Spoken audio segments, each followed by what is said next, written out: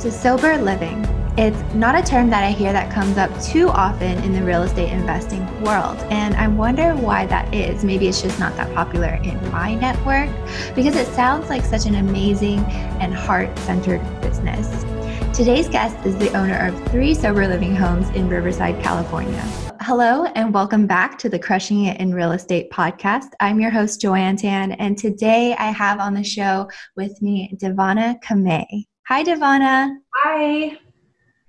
Do you want to let the audience know how you got started in real estate? Yeah, so my husband and I were sitting around one day kind of going through our 401k and crunching numbers and looking at savings accounts, and we just kind of realized we're not going to meet our goal of retiring by the time we're in our 50s.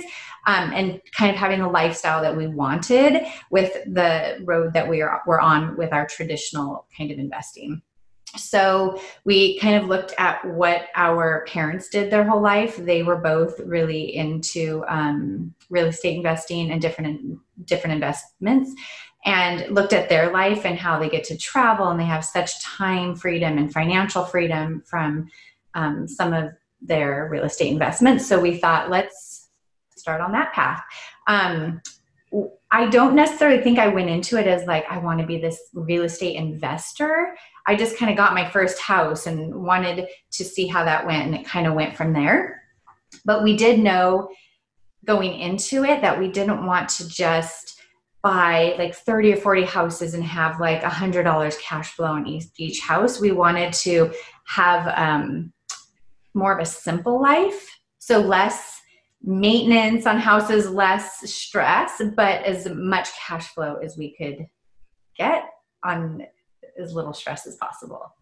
Yeah, that's really smart. Yeah, so we decided to start as in a sober living type situation. Well, I mean, it's really cool that both of you guys had your parents to look to as they were already in the real estate field to see kind of what's possible and what's out there. I think a lot of people whose parents maybe aren't, or just their network aren't into real estate yet, don't really get that glimpse that you kind of got, you and your husband.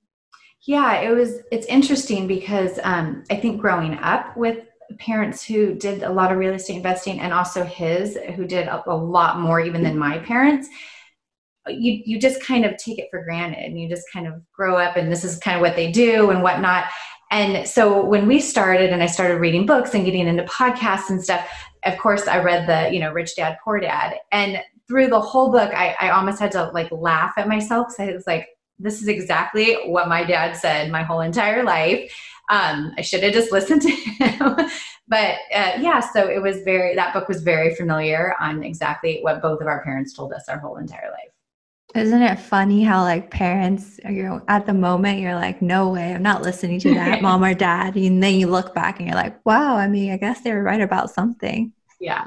Were they already investing in sober living, or how did you guys come to that conclusion? Yeah, no, neither of our parents did anything like that. My grandmother had sober livings when I was growing up, but I kind of heard about them, but I wasn't really familiar with them. But I have a lot of people close to me in my life that were affected by drugs and alcohol at some point in life. And in 2007, I had an incident with somebody close to me that had an overdose and died. And I decided then that I could either be angry at addiction or I could do something to help. At that point, my kids were a little too young to really kind of put my foot down on what I wanted to exactly do with it. So when we were thinking about buying a house, it just kind of popped back in my head. And I thought, this could be interesting. We could have a really good business, make really good cash flow, but also help people along the way. And that's kind of where it all popped into my head. Yeah, I'm so sorry for your loss of your friend, but it sounded like it also was a catalyst for you to get into this business where, like you said, you can, cash flow is great, but at the end of the day, you're also helping people, which is awesome. Yeah, it's definitely been an exciting journey, ups and downs, but overall, I feel like something that negatively happened in my life I would not be doing what I was doing today or what I am doing today if it wasn't for that incident in particular, I don't think. So there was a lot of gifts in that for me. For sure. And, a lot of people go through difficult times. And I think there's a choice to be made, right? Like you could either blame what happened, you could blame the situation, or you could do something about it, which is exactly what you did. And look at what you have now, right? Like a whole portfolio of sober living homes that are helping, hundreds of people at a time, which is amazing. So how about the first one? How did that one come about? So we started looking for a house, and I knew nothing like about, I didn't even really research like exactly what I needed in a sober living. I just kind of was like, we're going to do this and we're going to make it work. My husband's more the numbers guy and the black and white. And I'm like, oh, it's all going to work out. So we found the first house, and we just gutted it, and we planned it all out and how I thought about it in my head. And I knew that I wanted to have a high standard of living for these people that were going to come into this house, but make it very affordable for them, still have cash flow. Like it was all this balancing act for me that I really wanted to do. So we just kind of went into it really not planning as much as maybe somebody else would, and gutted it, redid it. And we didn't even worry about the people coming until after we had it all done. And then it just was amazing. Like I thought it was going to be so much harder to try to figure out how to get people in the houses. And I just started kind of doing a little footwork, and I went to the different rehabs in the area and detox centers and presented, showed them pictures and invited them to the house to look. And it just took off from there. I have had a waiting list ever since, and I have not had to spend $1 on marketing or anything like that. My phone just rings, and we just continue to take people. So it just kind of took off. And after we had our first house for about a year, and our wait list, we just couldn't get enough, people into the beds. We decided to do our second one. Wow, that is amazing. Did you guys hear that? $0 on marketing. I mean, even for like, let's not say a wholesaler or anything like that. A regular landlord usually has to spend a couple bucks on marketing to get their place filled, right? And a wait list since the day you started, wow, I'm so impressed. How I know you don't like to talk about the numbers, but just, high level for people who are listening so they can have a better understanding, because I think it's really unique. You said you didn't really plan that much, right? And for someone like me who's like, I'm obsessed with plans, it almost gives me anxiety. But I feel like that almost like maybe helped you get through it because you didn't know all the struggles or obstacles that might be in the way, but you just knew this is what you wanted to do and you figured it out, right? Yep. I decided we wanted to do real estate and I wanted to help people. It just was like this perfect combination of doing it. I can say like, well, we focus more on the cash on cash flow because we do buy and hold. So we don't focus so much on the other numbers. We when we look at a house and we crunch our numbers now, we look at making between 25 and 30% cash on cash return for each of those houses. So it is a really good return. Yeah, very nice return. Did you have to figure out, like, is there different zoning or permitting, given that it's a different type of living situation than, say, like a regular house? Actually, there's not. You don't have to do licensing and zoning and all of that because sober livings are considered protected under the Fair Housing Act, the Disability Act, the Federal Fair Housing Act. So we don't call it rent. We call it contributions. It's like family members living together, contributing to a household because it's basically by law, disabled people living together in one home. So there's a little bit of a different way of like thinking about it than just like I have, all these renters. So we don't rent out rooms. We don't rent out like big spaces. We rent out the beds basically. So we have 2 people in a room, 3 people in a room, 4 people in a room, depending on the size of the room. And they each pay, $600 a month contribution. And it's just basically a month to month. It's actually not even month to month. It's day by day, minute to minute. We have a different agreement with them. So when they come in, they sign our agreement that basically if they relapse, they don't follow the rules, we can ask them to leave at any time. And they can also leave at any time. They're not stuck there for a month or whatever. And I know we do things completely different than most investors. Usually you hear from everybody, background checks and, credit checks and all of that. I do no background checks. I do no credit checks. And we have had the most amazing experience.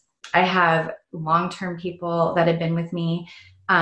Right now, the longest I have in my house is 4 years.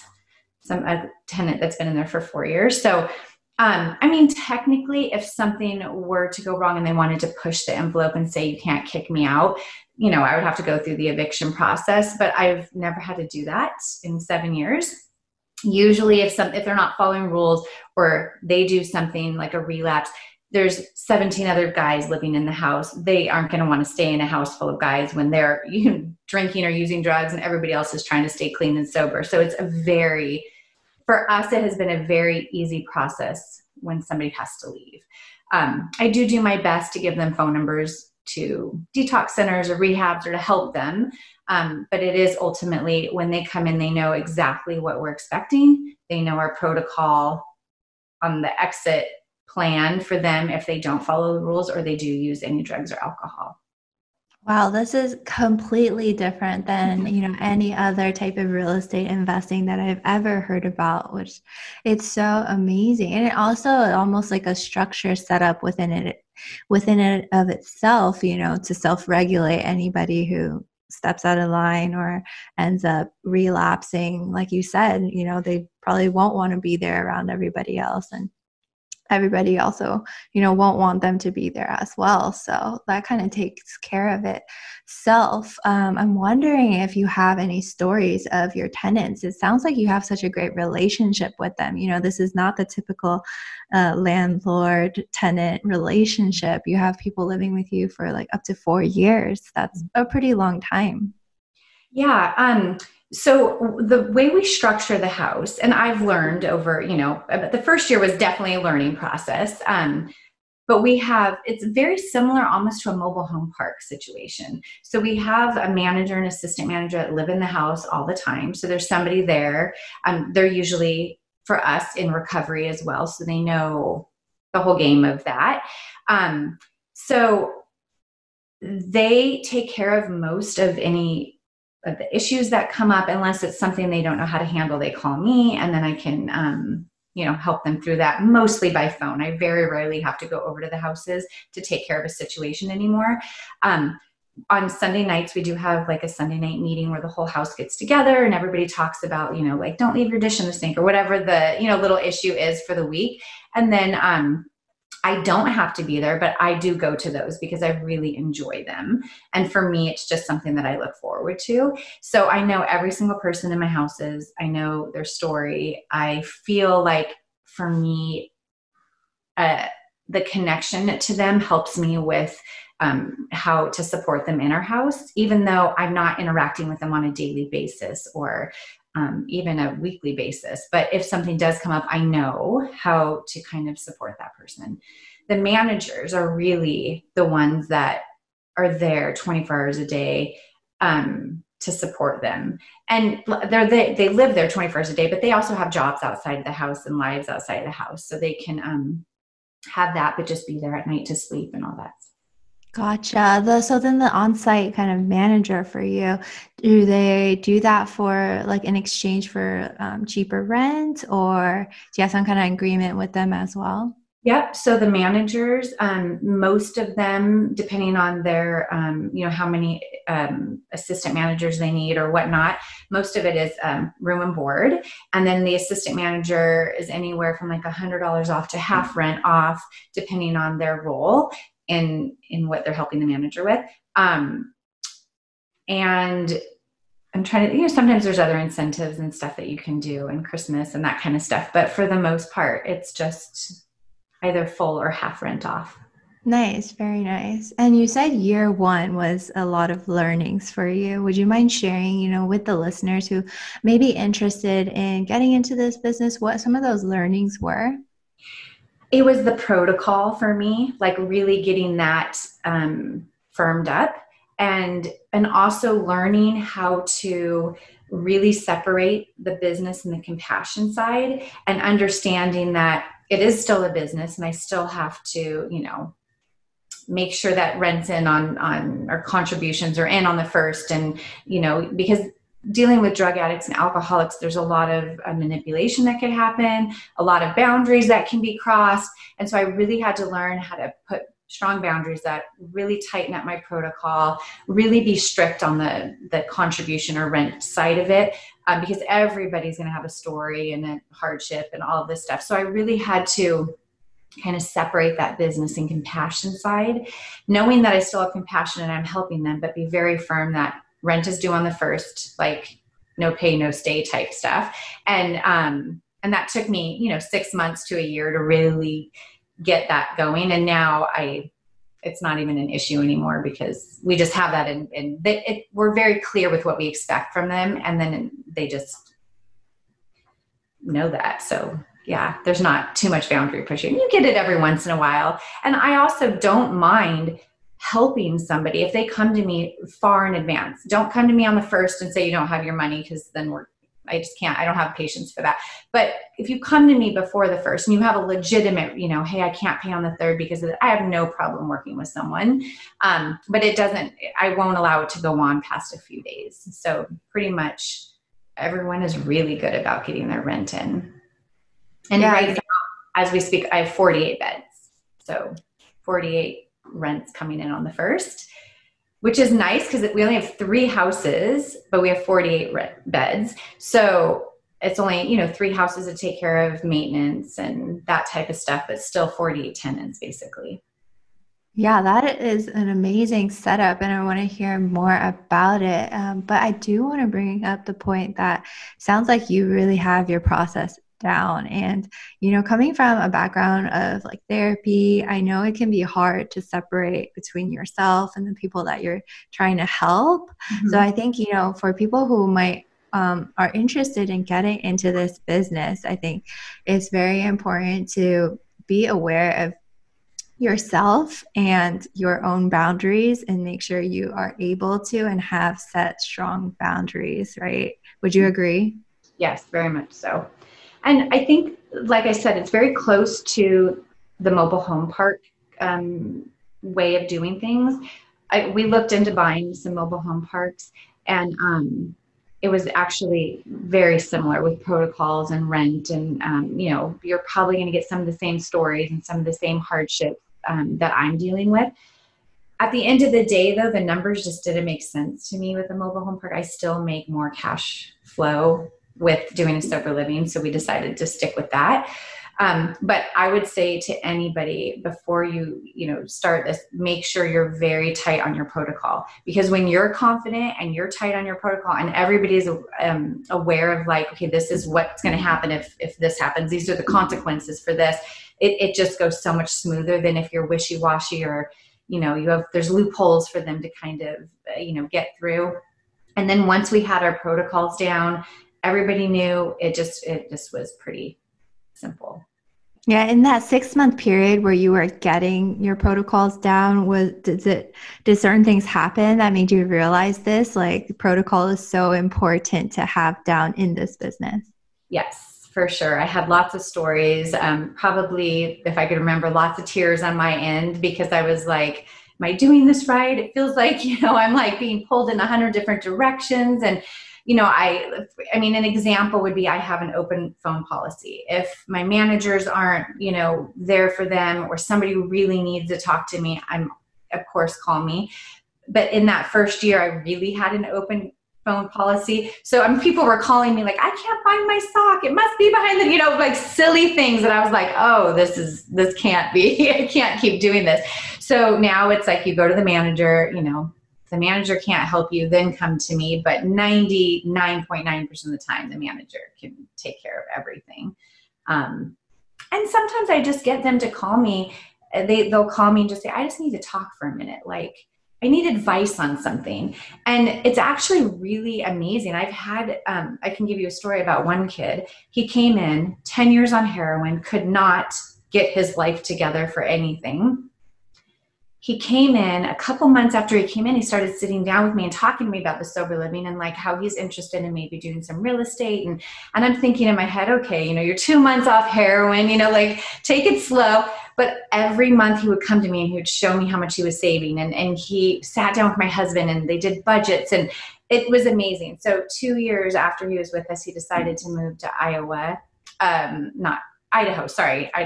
And he just called me the other day and he has like 40 grand saved. He's about to buy his first, investment property. And those are the stories that I love to see, how people get their lives back on track. And that we got to give him a safe, structured living environment for him to be able to get back up on his feet. That's such an amazing story. Thank you for sharing that. And I think it's also, a testament to what you're doing for these people by giving them that place, that safe place. It's like you got to be a part of his journey into real estate investing too, which is so great. The stories where they do relapse and, they struggle with all of it. But in between, those stories really are what drives me. Yeah, that is awesome. So you said you have 3 houses now, but 48 beds. So can you explain that? Yes. So my house number 1 is my smaller house. It's a men's house. I have 11 beds in that house. We have a 4-man room, 3 2-man rooms, and then the manager's room. House 2, we have 8 bedrooms and 20 men in that house. And my house 3 is a female house, and we have 17 beds in that house. Okay. Are they all separate, like male and female, or are there also mixed houses? You just choose not to? People do co-ed houses. I choose not to. Yeah, that's a whole nother level. Yeah, I don't do co-ed. Got it. You think that's like another level of difficulty? Yeah, I try to make my life as simple as possible. We also, I do want to say this. There are a lot of sober living homes that aren't great, that, the owners are not involved in. The managers might be doing some not great stuff. Those are the houses that give the good houses a bad reputation. So it's really important for me that our houses are really safe, clean houses for people to live in and grow in. There was a point to that. Now I can't remember. My brain. Anyway, it's very important for me to have good houses with good reputation. So just letting people know, not all sober living houses are great. So if you are thinking about doing one, please make sure that you put the time and energy into making the right protocols, having some involvement, doing it for the right reasons, because a lot of people do get into it because it is really good cash flow, but it's not a form of real estate investment to get into just to get that money, because there are people's lives in your hands that really need that support in a good place. And if you don't provide that, I feel like you're failing, the compassionate side of things. So for me, that would be one point I'd like to get across to people, that don't just hear the number of like, yes, you can make a ton of money. Let's turn all of our houses into sober living houses. There is another aspect of like humanity to it. Oh, very, very much so in this business, it sounds like. I'm wondering, for people who are interested in getting started and want to do it the right way, are there resources? Because it doesn't sound like even when you were starting this like 7 years ago that there was anything that you found out there. But how about now? There are some resources. Where I'm at in California, we have the Sober Living Network, which is like a nationally recognized organization that helps with sober living homes. I sit on the board of the Riverside Sober Living Coalition, so people can come to our meetings and we help them kind of get started. We do have a training that they can sit through for a day and like kind of just understand a little bit of the process on how to get started. But basically, there are no laws really that you can't start it in certain neighborhoods or different things. It's because of the Federal Fair Housing Act, you can just start it. But there are some resources that are available to help, just with some of your questions to start out with. Nice. Is it also partially funded by the government or? I'm completely 100% private pay, but there are a lot of programs now. The STOP program, which is affiliated with the prison system, so they'll send you people directly from the prison system, and there's lots of things surrounding that. Riverside County, where I have my houses in California, they have a lot of programs. Now they have a new program called Recovery Residence, where when people come out of rehab and they don't have funds, they will help pay for 4 months of sober living. But so you can sign up for those for certain. I don't really need to do that. And I haven't had, I just would rather do private pay for all kinds of different reasons. So I choose private pay, but there are lots of programs that people do sign up with that are government funded. Nice. I just imagine it's probably easier not to have to deal with like these government programs, right? A lot of paperwork, so I've just taken the private pay route, but. Mm-hmm. But if you're interested, there is assistance out there. So. Yes. So, I mean, dealing with, your own, like starting up of this business from scratch with your husband and, facing some of the challenges in the first 6 months to 1 year until now, I'm wondering what has like kept you going, what's kept you motivated to go through, all of the difficulties along the way that you might have experienced. I think for me, my motivation is the time and financial freedom it brings.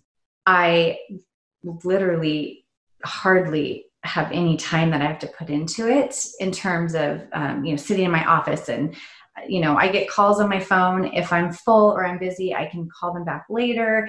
If it's an emergency from one of my managers, I'll take the phone call and deal with it right then. But really, I probably have some days, maybe I have an hour on the phone. Other days, maybe I have, 2 hours, 3 hours that I'm dealing with a situation. I don't have to really go to the houses if I didn't want to. For me, it's that time freedom. Like I don't have to be anywhere at any certain time. I choose when I want to go over. I can pick my kids up from school. Like I just have so much time freedom. I love to travel. So for me, I don't do a week here or there. I do 2.5, 3 months out of the country. So for me, it gives me the financial freedom and the time freedom to be able to say, every summer I'm leaving for 3 months. Most of it I can handle on the phone. It's not any more difficult than anybody else's rentals now that I have everything in place. Right. So and I think also my other motivation would be being able to see the people who do good and come out of the houses and succeed and like get to integrate back into society and they're productive and successful is just, I'm so proud of them. Yeah, it's not like any other, not many other real estate investing genres allow you to get that kind of impact that you can make on someone's life. I bet like COVID must have you feeling some type of way because no travel, like kids are just at home. I had my big trip to Indonesia planned this summer and they had to cancel it because the flights weren't going to Singapore and, all that. So we took, some other trips to Oregon and stuff, but this is the first summer I think I could ever remember in my entire life that I'm here for the summer.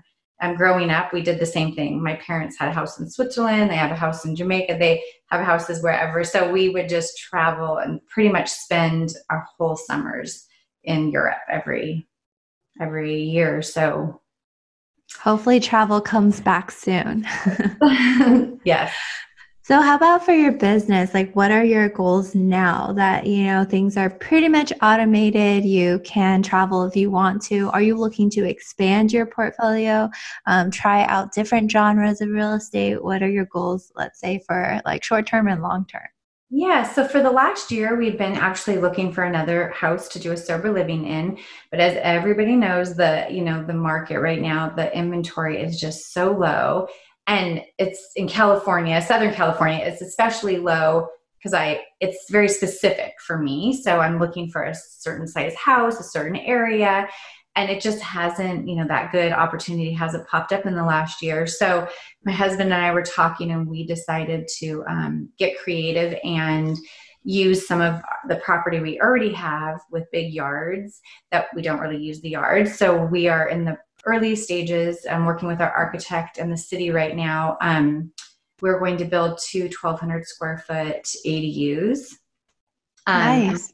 So we'll have a total of 8 extra bedrooms in those. And we're going to probably not do those as sober livings, but we're going to rent those by the room.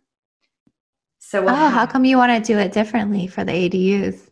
I think just to try something different. Yeah, just to kind of diversify a tad bit. We're just going to take that and just, do it rent it out by each room just to nice regular renters.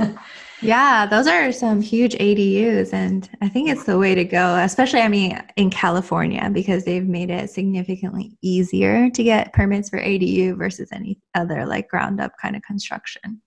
And for me right now, doing those, like crunching the numbers and stuff, I'm going to build both of those with no loan or anything. So I'll just pay outright for those to be built.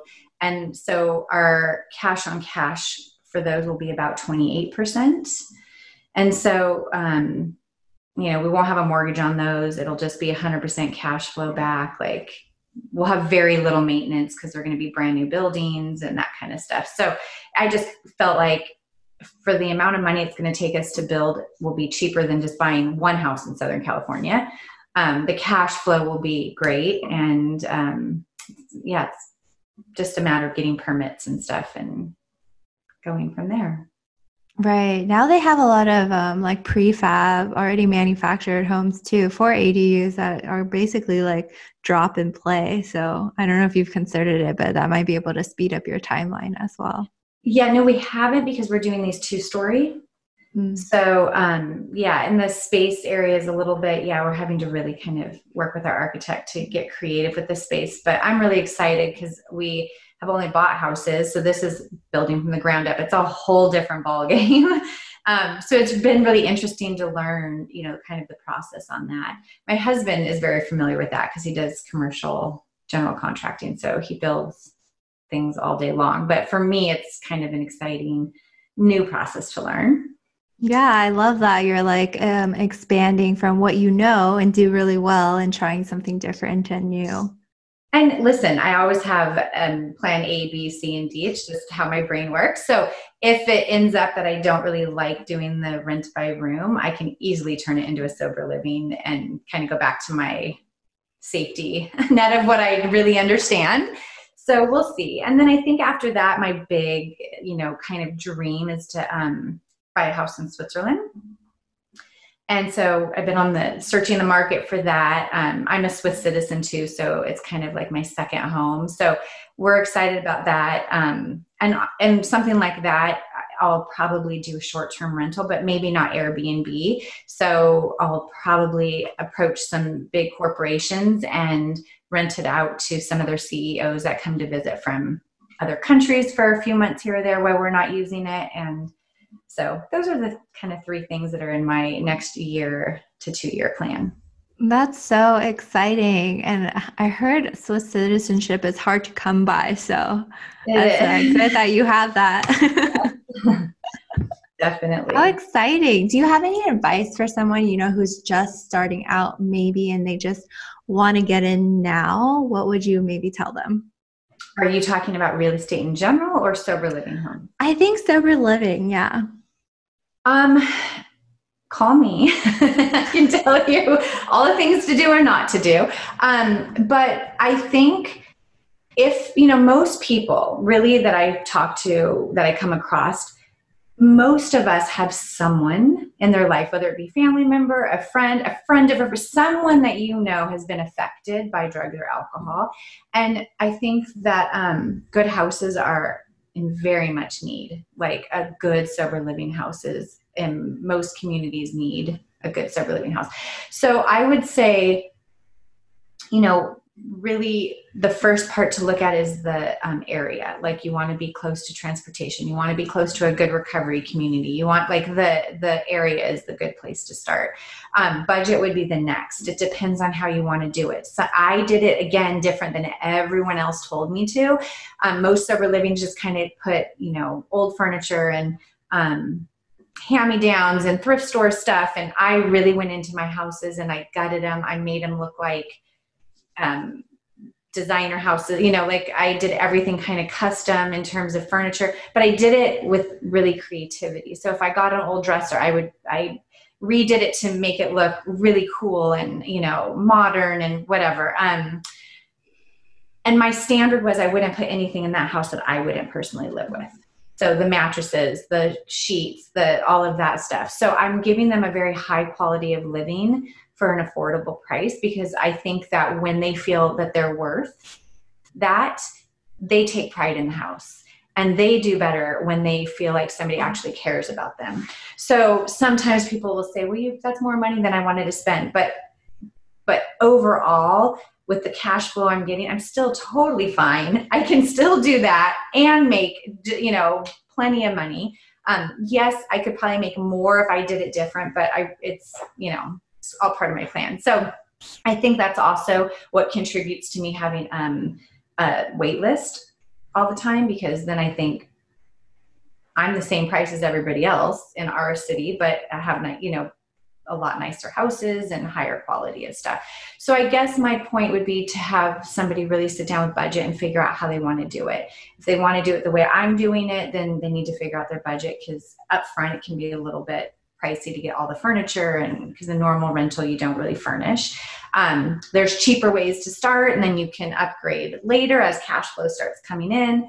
But I would say really location, budget, and then really searching yourself to see if you're doing it for just the money part, or if you would like to have the money and you can do the compassion kind of part of it. Mm-hmm. Make sure your heart's in the business, right? Yeah.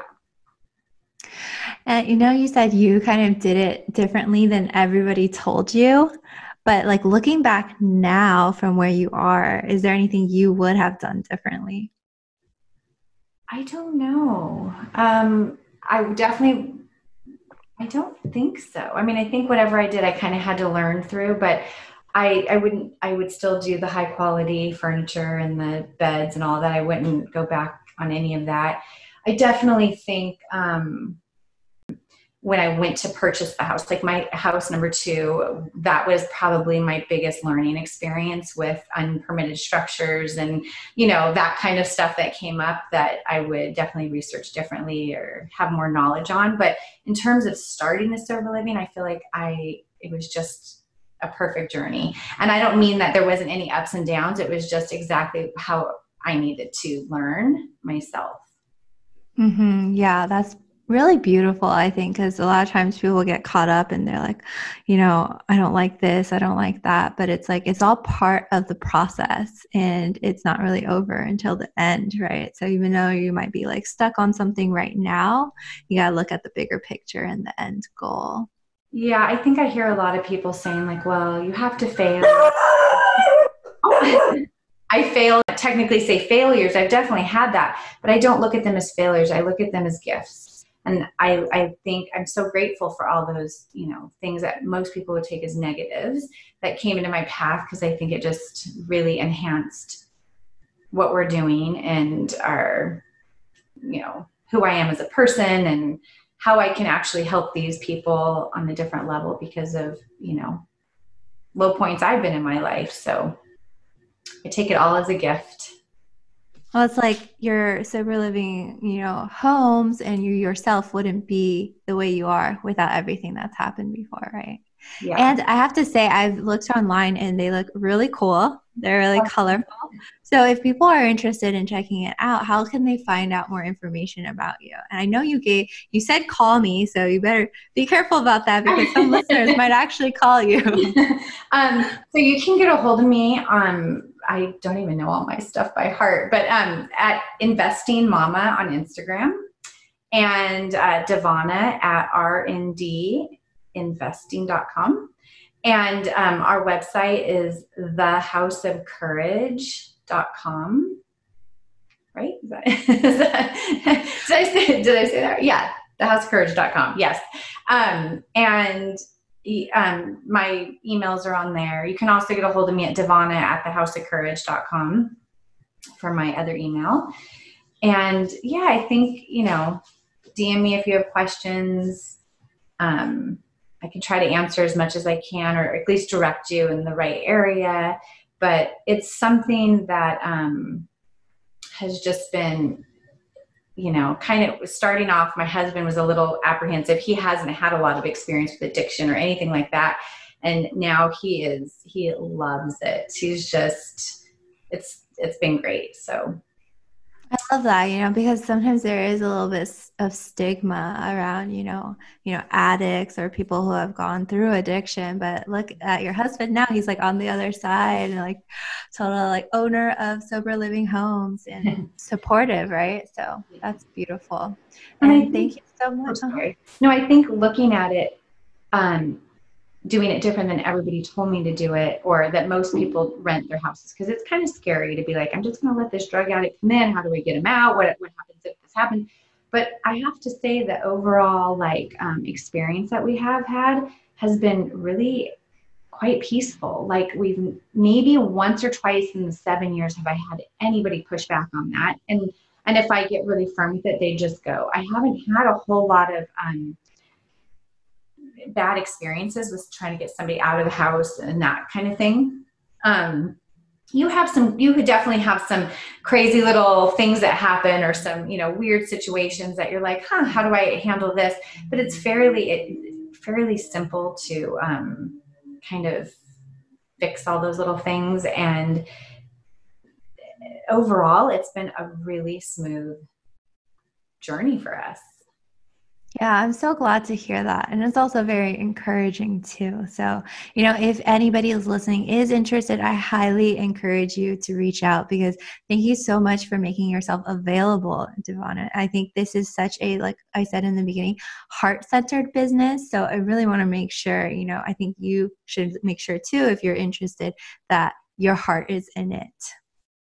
And yeah, if there's people who've done it before, like Devana, who's, made themselves available, I would fully take advantage of that and reach out. And thank you so much for being on the show today. Thank you for having me. Yeah, it was awesome.